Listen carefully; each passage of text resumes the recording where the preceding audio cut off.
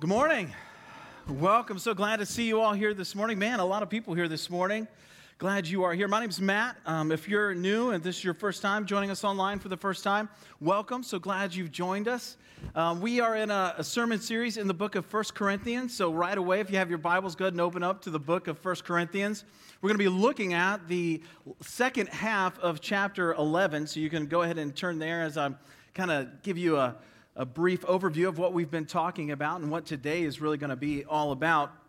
Now, we started this sermon series last week. It's called Mass Gatherings, and we're looking at the instructions that God gives the church in Corinth. Now, the church in Corinth is a lot different than the church today, but the principles that God gives the church are timeless. So there's amazing practical things that we can actually apply to our lives today from the scriptures that we're going to be looking at. It's been really great. I love this sermon series as we're going to be going through it. I've studied for this. It's been really powerful, really practical things for us today.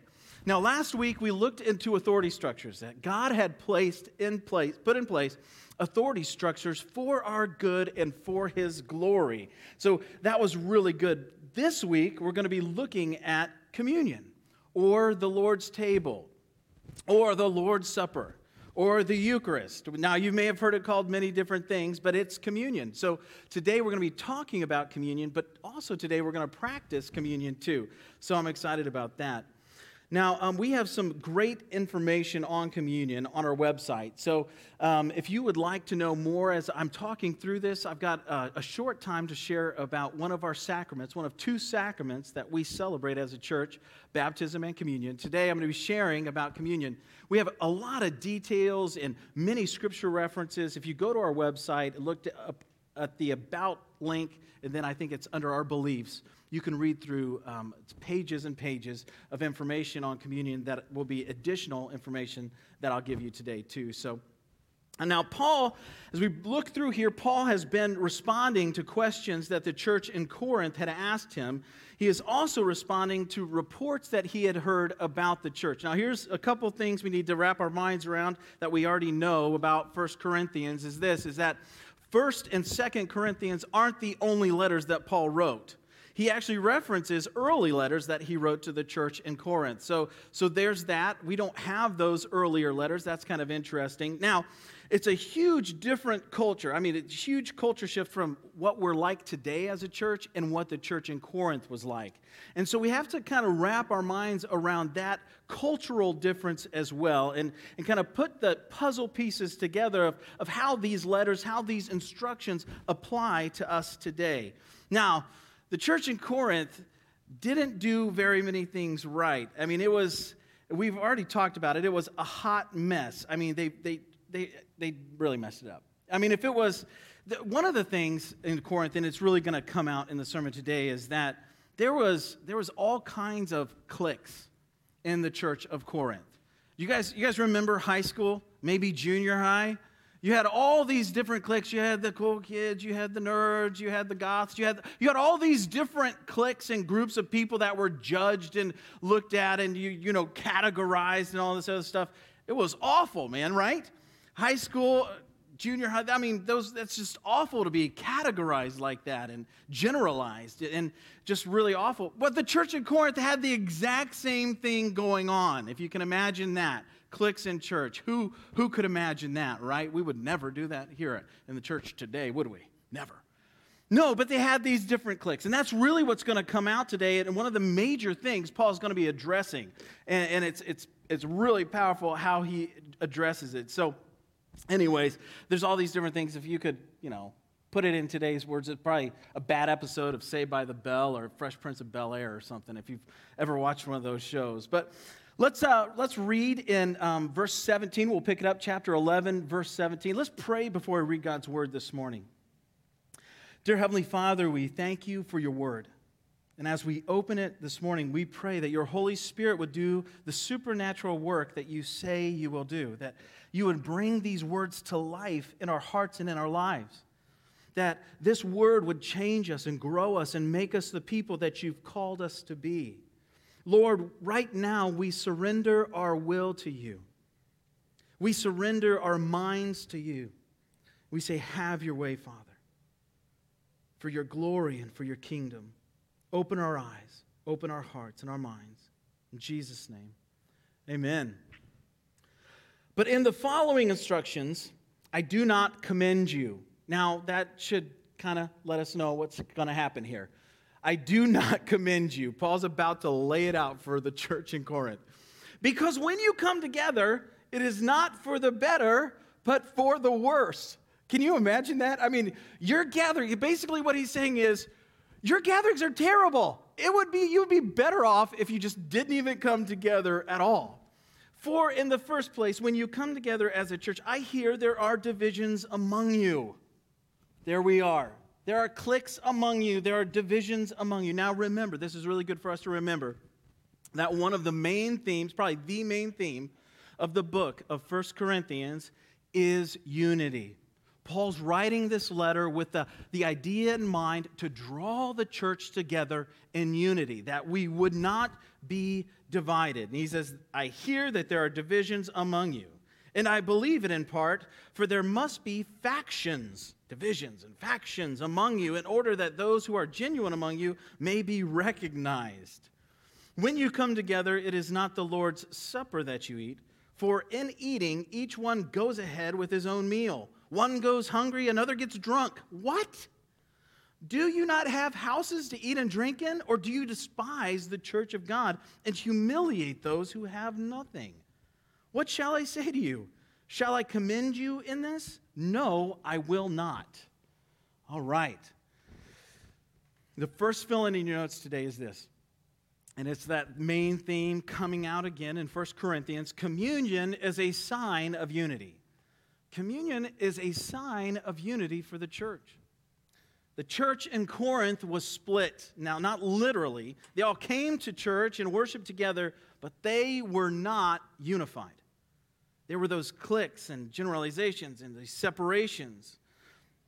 But the reality that we find in communion is that we are all together in this.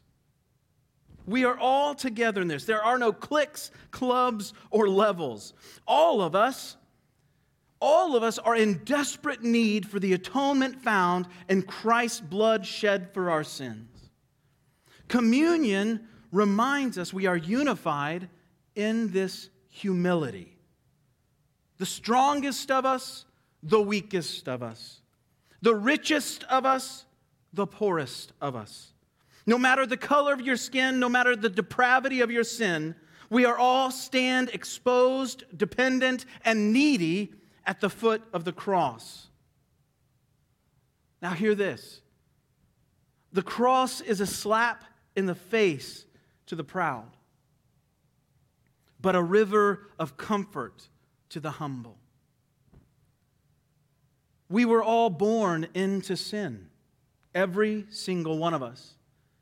Enemies of God, destined for an eternity separated from our Creator in hell. The consequences of sin are eternal. We are reminded that good people don't go to heaven, but forgiven people go to heaven.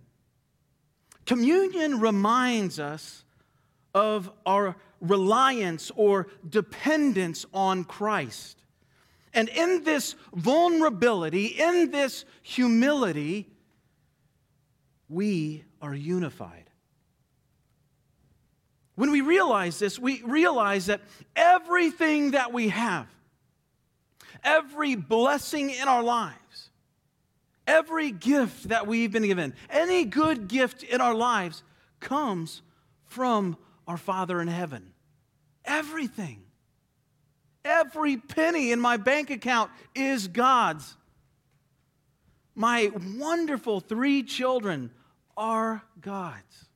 My wife is the Lord's. My home.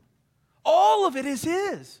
If I look and I think about when we come together to celebrate communion, I think about the implications of what it really stands for and what it really means is that I was a sinner separated, an enemy of God, but in communion I look to the cross and I see the grace and mercy of God in the person of Jesus Christ and I say, wow, I don't deserve any of this. None of this. But God, in His great mercy, looked at me and said, you are mine. And with His great grace and mercy and kindness, He lavished us with love and grace and mercy and gave us what we didn't deserve. He gave us what we desperately need. From this cross-centered, Christ-centered perspective, we see our brothers and sisters with compassion as equals.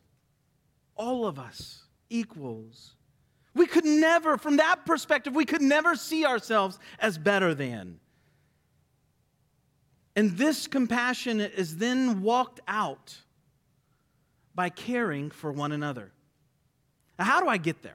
How do I just get from, you're talking about the cross and all this other stuff, to caring for one another? Well, let's think about the text and what Paul is saying here. We have to think, and I'm going to fill you in on a little bit of early Jewish culture in this Passover meal, and what they were celebrating, and what we call communion today. Well, in their time, it wasn't like this. It wasn't, a wafer and some grape juice. That wasn't communion in Bible times, okay? Communion in Bible times was, the Lord's Supper. That's why we call it the Lord's Supper. It was a meal. It was a full-blown, all-out potluck type thing. I mean, the full meal. There's multiple things in this meal that symbolize different things, and multiple glasses of wine that they would drink that symbolize different things. This was this whole meal that they would have. And what was happening in Corinth is that some people were showing up early, maybe showing up on time, and they were eating all the food. They weren't even thinking about their brothers and sisters in Christ. I mean, they were just eating it all. Some of them were drinking all the wine and getting drunk and not sharing it with anybody. It was horrible. Paul points it out. And it was so interesting to me as I was studying this. I was like, Paul is tying together this selfless, considering others, thinking of others first, to communion. He's saying, listen, you're coming together, you're not even thinking about each other. All you're thinking about is yourself. You're eating all the food, not even caring about those who didn't have food to bring. You're drinking all the wine, and you're not even thinking about those, your brothers and sisters in Christ, that don't even have a drink. How could you? What? What are you doing? Communion is a symbol and represents the most selfless, sacrificing act in all of history. And Corinth had made it one of the most selfish and self-centered acts that you could ever imagine. What does that mean for us today? It means that as we come together as a church and we celebrate communion, it's not just about us. But we are to consider our brothers and sisters in Christ. And this symbol and this practice of selfless remembering, this selfless sacrifice that Christ made, is meant to propel us and motivate us to this selfless and other-centered idea that Christ modeled for us. It's caring for one another. It's providing for each other's needs. The church in Corinth was coming to communion meal, and it was all about themselves. And God is, through Paul, telling us, go outside yourself. Think about others first, loving, caring, and providing for one another. This is the unity that God's calling us to. This is the whole point, that we would come together in unity, together thinking of each other first. Christianity, this practice of Christianity, should be a competition of selflessness. Have you ever had that? Maybe you've practiced that with your wife. Yeah, me and Janelle do that every once in a while. Where would you like to go to eat tonight, sweetie? I'm going to prefer you. Where would you like to go to eat? Of course, her response is always, I don't know. Where do you want to go? Right? That's usually how it ends up, right? I don't know. Where do you want to go? So I usually try and pick her favorite restaurant, right? Because, guys, we know our wife's favorite restaurant, right? So I try and pick her favorite restaurant. I'm going to prefer you.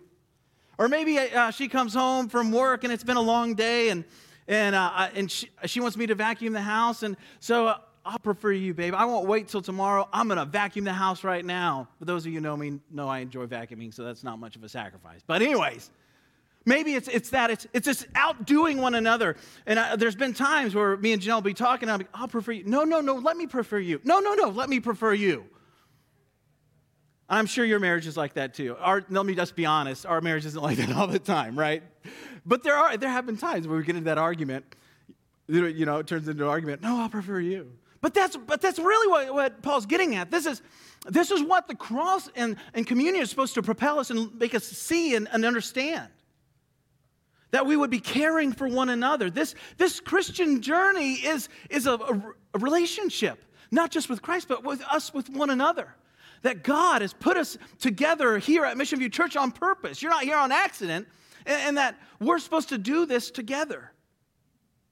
Man, what a great thing that is.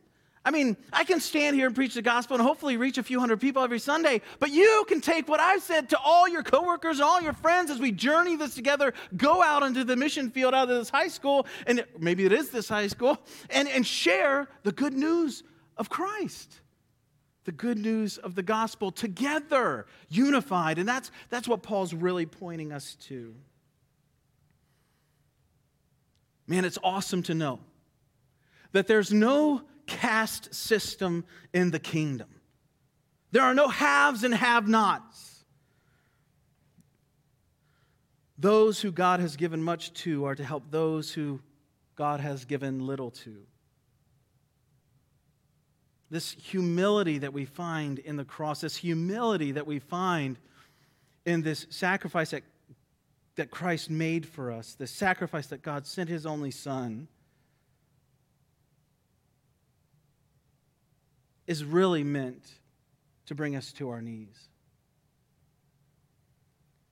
It's really meant to show us not just who God is, gracious, merciful, kind, but it's also meant to show us who we are.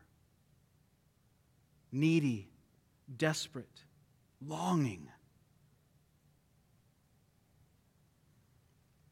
Are we willing to confess that on your best day, you need the grace of God just as much as you do on your worst day? Are we to the point where we've really wrapped our minds around this truly free gift that God has given?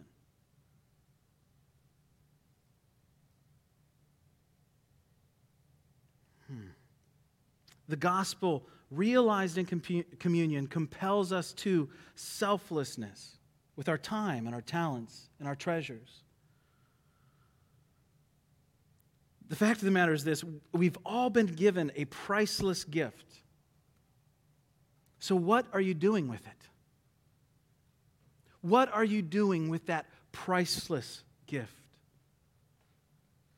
What does the cross compel you to give? Is it everything? Is it all of who you are? Paul is saying at the communion table, we remember the greatest sacrifice ever made, the selfless act Christ did. The church in Corinth was letting cultural ideas invade or corrupt this kingdom principle of equality in the eyes of our Creator. We all come to the table in equality. We are all saved sinners, full of gratitude, joy, and humility.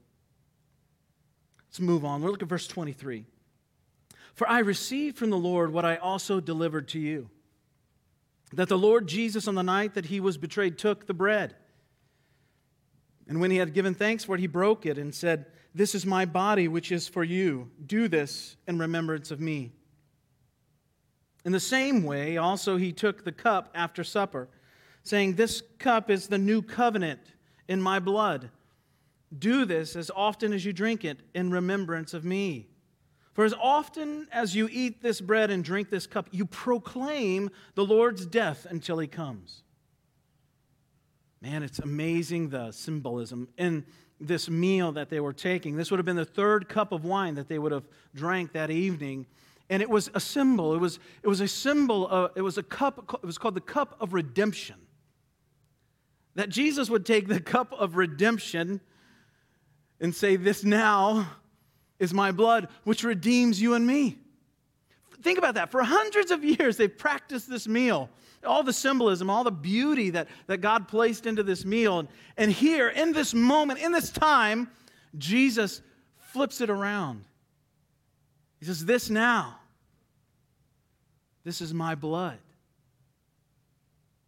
This is my blood shed for you. Three things he tells us about communion right here in the text. Jesus tells us. The first thing is this, is when we take communion, we are remembering. Remembering. We're remembering. I really want us to dive deep into this. We're remembering that Jesus left heaven.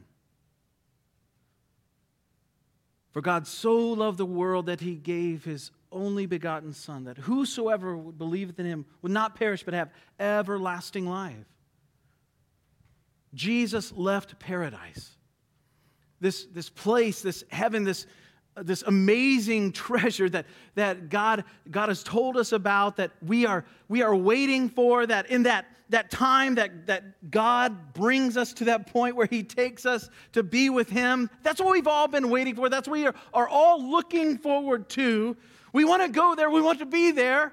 This perfection, this paradise, free of guilt and shame and free of temptation and in this unity with God the Father, the Son, the Holy Spirit, and with our brothers and sisters in Christ in this glorious, glorious eternity that we have, we're longing for this promise that God has given us. Jesus left it. He just walked out of it. And what did he do? He became a man. He put on flesh, was born of the Virgin Mary. Why? Why would he do such a thing? Think about it. That's crazy. Why? Why would he leave such a place? And we know what he went through. He was murdered at 33. Short life. 3 years of ministry. Why? Because he loves you. Because he knows your name. That before time began, he knew that you'd be created. And he has special things set aside, good things for you to do. You're not an accident. You're not here by happenstance. There's a creator God that knows you and loves you so much that he sent his Son to die for you. He did it because he loves you.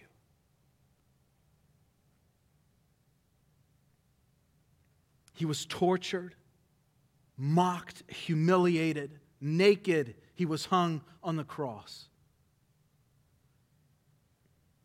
And in the last moment, this creator God, sustaining God, hanging on the cross, allowed his creation to murder him. He could have at any moment, any instant, said, nope, we're starting over. And he didn't. Because he loves you. The second thing Jesus tells us is that we are to proclaim. We are to proclaim this good news of God's love for us. This glorious God who is above all things, sovereign over all things, the sustainer, creator God, has made a way for sinners like you and me to be in good standing, right relationship with our Creator again. We are to proclaim that Jesus died for the sins of the world. That Jesus didn't just die for the sins of the world, but he died for me. And he died for you. The gospel, the good news of Jesus, isn't an idea or a story. It is something personal. It is something personal for me and you. So it's not just a story of all throughout history, which we could tell from Genesis to Revelation. We know the beginning and the end, and we could tell that story. It's more than just that story, the story of humanity and the story of this creator God. It is a story of you and me. It's a personal story that I've walked through and lived out. that this grace from God, this mercy from God in the person of Jesus isn't an ideal. It is something that's happened to me. And it's something that has changed my life. We are to proclaim that Jesus has come and forgiven and loved and cared and made wrong things right. We're to acknowledge that it was my sin that held him there, that I was in need of a Savior, and that Jesus' substitutionary death made a way for all who put their faith in him to be saved and have eternal life. That unity that we talked about already, this level playing field that all of us, were in desperate need of a Savior. And the third thing Jesus tells us is to look forward. To look forward. Jesus is coming again. Jesus is coming in, and what a day that will be. I don't know about you, but as I've lived out my life, I'm 44 years old, I've lived out my life, I've seen some pretty crazy things happen in this world. Some really wrong things, some really grotesque things happen in this world. I have all these questions and all these struggles as I look at society and I see things that are just like horrific. I'm just like, God, what is happening? How has humanity gotten to this point where we see so many horrific things that people can do to one another? And then I see a fallen world and a fallen creation, and I see tornadoes that kill people, and tsunamis and earthquakes and all of these other, and I'm just like, what is happening? God, it looks like all of this is out of control and all of this is just wrong. We see all of this as a byproduct of the fall of humanity in the garden, and all of these things just break our hearts and make us wonder and question. And do we get to the point where we recognize that Jesus is going to come back one day? And all of these questions and all of these concerns and all of these angsts in us that our minds try and work through, he's going to reveal to us and show us what is going on. All of the wrong things will be made right. All of your questions will be fully answered sufficiently. Our minds will be put to ease, and we will see things and know things that will blow our minds. We proclaim, in communion, we proclaim that Jesus is coming again, the King of Kings and Lord of Lords. And the suffering and the difficulties that we've had in this life will be taken away, will be revealed. That is the hope we are to proclaim. It's not just that God sent Jesus to die for us, and that he rose from the dead, defeating death and the grave, and ascended into heaven and sits at the right hand of God the Father now, but he is coming back again one day. And when he comes again, he's not coming as a baby in a manger. He's coming as the King of Kings and Lord of Lords on a white horse. And everyone will recognize, every single knee will bow and tongue will confess that he is the King of Kings and Lord of Lords. That's what we are to proclaim.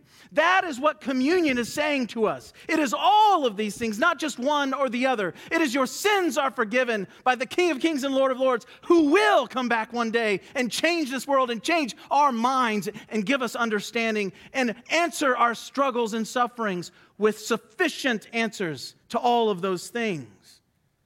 That's what communion is saying. That's what Jesus is saying to us that it means. It is so much more than our sins forgiven. Now, don't get me wrong. That's huge, right? That is huge. I'm a huge sinner. That's a lot of sin. But it's so much more. Look forward. We remember, we proclaim, and we look forward. Jesus is coming again. We will look forward because he is preparing a place for us in heaven for all eternity. We look forward because this life is short, and we live for the life to come. And we look forward knowing that we have a job to do in the here and now. Jesus didn't just die so that we would go to heaven. Jesus died for our sins so that our lives would be changed in the here and now. When Jesus died on the cross and rose from the grave, there was a really interesting statement he made to his followers. And this is a crazy statement to me. It boggles my mind. He goes, I'm leaving because I'm sending someone, and it's going to be better. It's going to be better than me being here in the flesh. Okay, if your mind didn't just melt, it probably should have. Who here would have loved to meet Jesus in the flesh? Come on, let's be honest, right? Like, all of us, right? I would love to just like sit down for a cup of coffee and be like, bro, what in the world? Tell me more about this stuff, right? No, but Jesus says, listen, I'm going to leave now. And I am sending the Holy Spirit, and it's better. This is better than me being here with you in the flesh, that my Spirit will indwell you. You will have the very Spirit of God living inside of you. And He's going to change you and grow you, and He's going to make you like He's going to make you more like Jesus every day. In church, we call it sanctification. That God is just changing us and growing us and making us more like Jesus each and every day. Jesus says that's better than Him being here walking alongside of us. Communion reminds us of all these things. Let's move on. Verse 27. Whoever therefore eats the bread or drinks the cup of the Lord in an unworthy manner will be guilty. I'm going to stop there. First of all, this isn't a salvation issue. He's not talking about salvation here. It is a matter of sin and repentance. Back then, they would have had a full meal that we talked about already, and some who thought more highly of themselves were eating all the food, drinking all the wine, totally selfishly ignoring and humiliating their brothers and sisters in Christ, which means we need to examine ourselves and ask those hard questions we talked about. Where in my life have I been selfish? Where in my life have I not put my brothers and sisters in Christ first? Let's be honest. We all need to repent and ask for forgiveness before we take the bread and the cup. Because we all have been selfish and prideful at times. This is a point of repentance and sin, which can become a salvation issue if we do not repent. But that's not a salvation issue right here as we're talking about. Moving on, concerning the body and the blood of the Lord. Let a person examine himself. Then and so eat of the bread and drink of the cup. For anyone who eats and drinks without discerning the body eats and drinks judgment on himself. That is why many of you are weak and ill, and some have died. But if we judged ourselves truly, we would not be judged. But when we are judged by the Lord, we are disciplined so that we may not be condemned along with the world.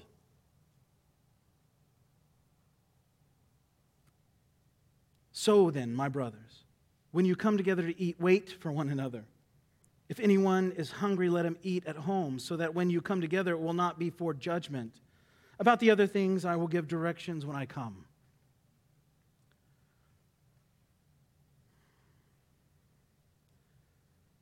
We need to take a really, really honest look at our lives. When we come together and take communion, we need to ask God to reveal any wicked way in us. And here's just the reality of humanity in a fallen world. All of us have pride that is active in our lives right now. The question isn't, am I prideful? The question is, God, where am I being prideful right now? God, would you reveal any wicked way in me? And God, help me deal with it by the power of your Holy Spirit. That's what the power of the Holy Spirit does, is He opens our eyes to our own blindness and reveals those things in us. So the third point in your notes today, the last point is this.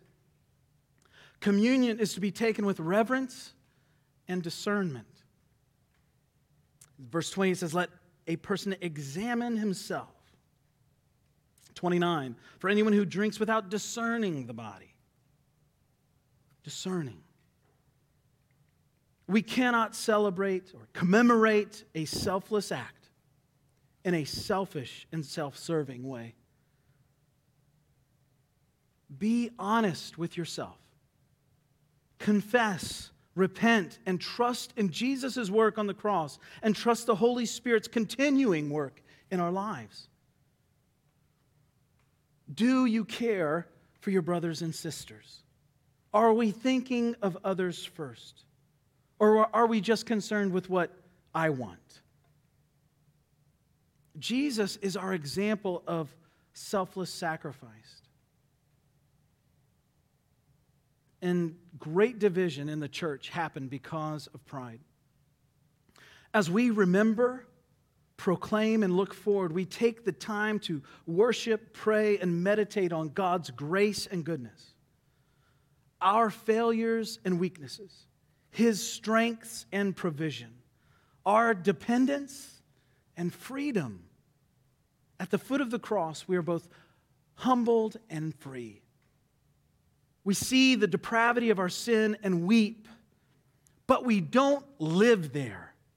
We live in the forgiveness, mercy, and grace of God. We don't ignore our sin, we confess it, and it breaks our hearts, but then we celebrate the glorious gift of forgiveness and freedom God has given us in Jesus. In communion, we are united in worship and confession. In communion, our tears and sorrows are turned to joy because we remember, proclaim, and look forward to the victory that we have in Jesus. Now today, we get to take communion together. What a great opportunity. We were supposed to have communion next week, but I was like, man, the text today is communion, so let's do communion after we've talked about it. Communion is so many things. It encapsulates, the powerful word of the gospel, the changing work and sanctifying work of the Holy Spirit now in our lives. What a great thing we get to practice. So as you came in, you should have received our communion elements. Now these are a little tricky. I don't know if you've gone through this or not, but you may want to start now trying to get the wafer out without opening the grape juice. Just going to put that out there, man. It's a little difficult. Start working on that now. But I'm going to lead us through communion right now. And since I have the text right in front of me, I'm just going to lead it like Jesus said.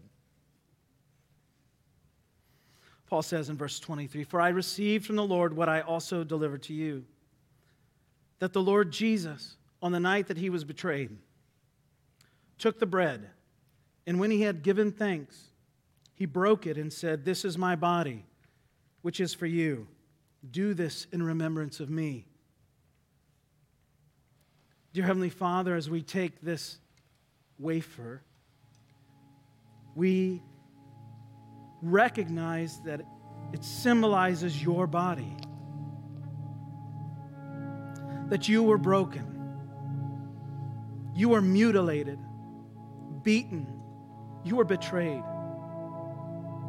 And this free gift that you've given us comes at the greatest cost. We admit right now we are sinners. We fall short of God's perfect standard. But in your grace, we are set free from sin, condemnation, and guilt. What a gift it is in Jesus Christ. So we recognize your body broken, Jesus. No words are sufficient. No song is sufficient. We humbly come to the cross right now. We admit our weakness and dependence on you. I'm just going to give you a few seconds to moment with the Lord to confess and ask for His grace and mercy. Father, come and have your way. Have your way, Jesus.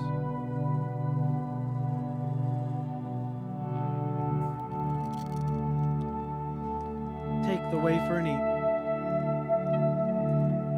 Christ's body broken for you.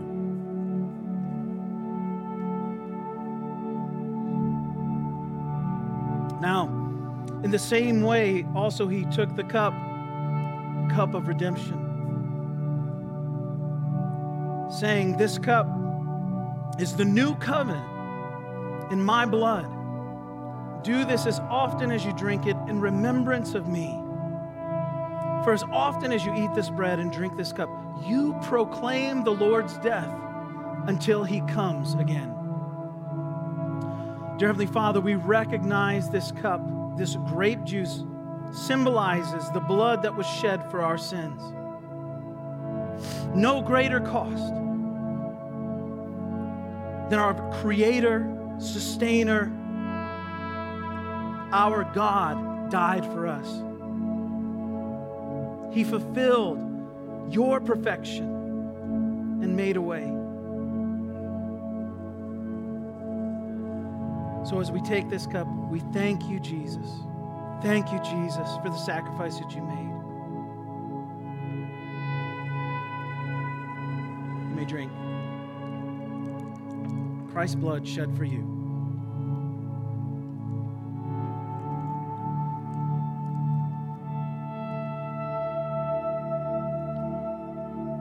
What an amazing thing this is, isn't it? This, I know it's not a full meal, but this meal, this Lord's Supper, this communion time,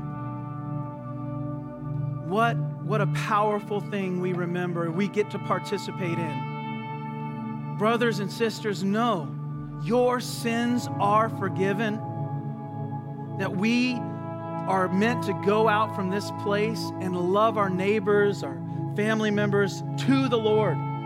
Share the good news that you've experienced, this freedom and this joy of redemption in Jesus.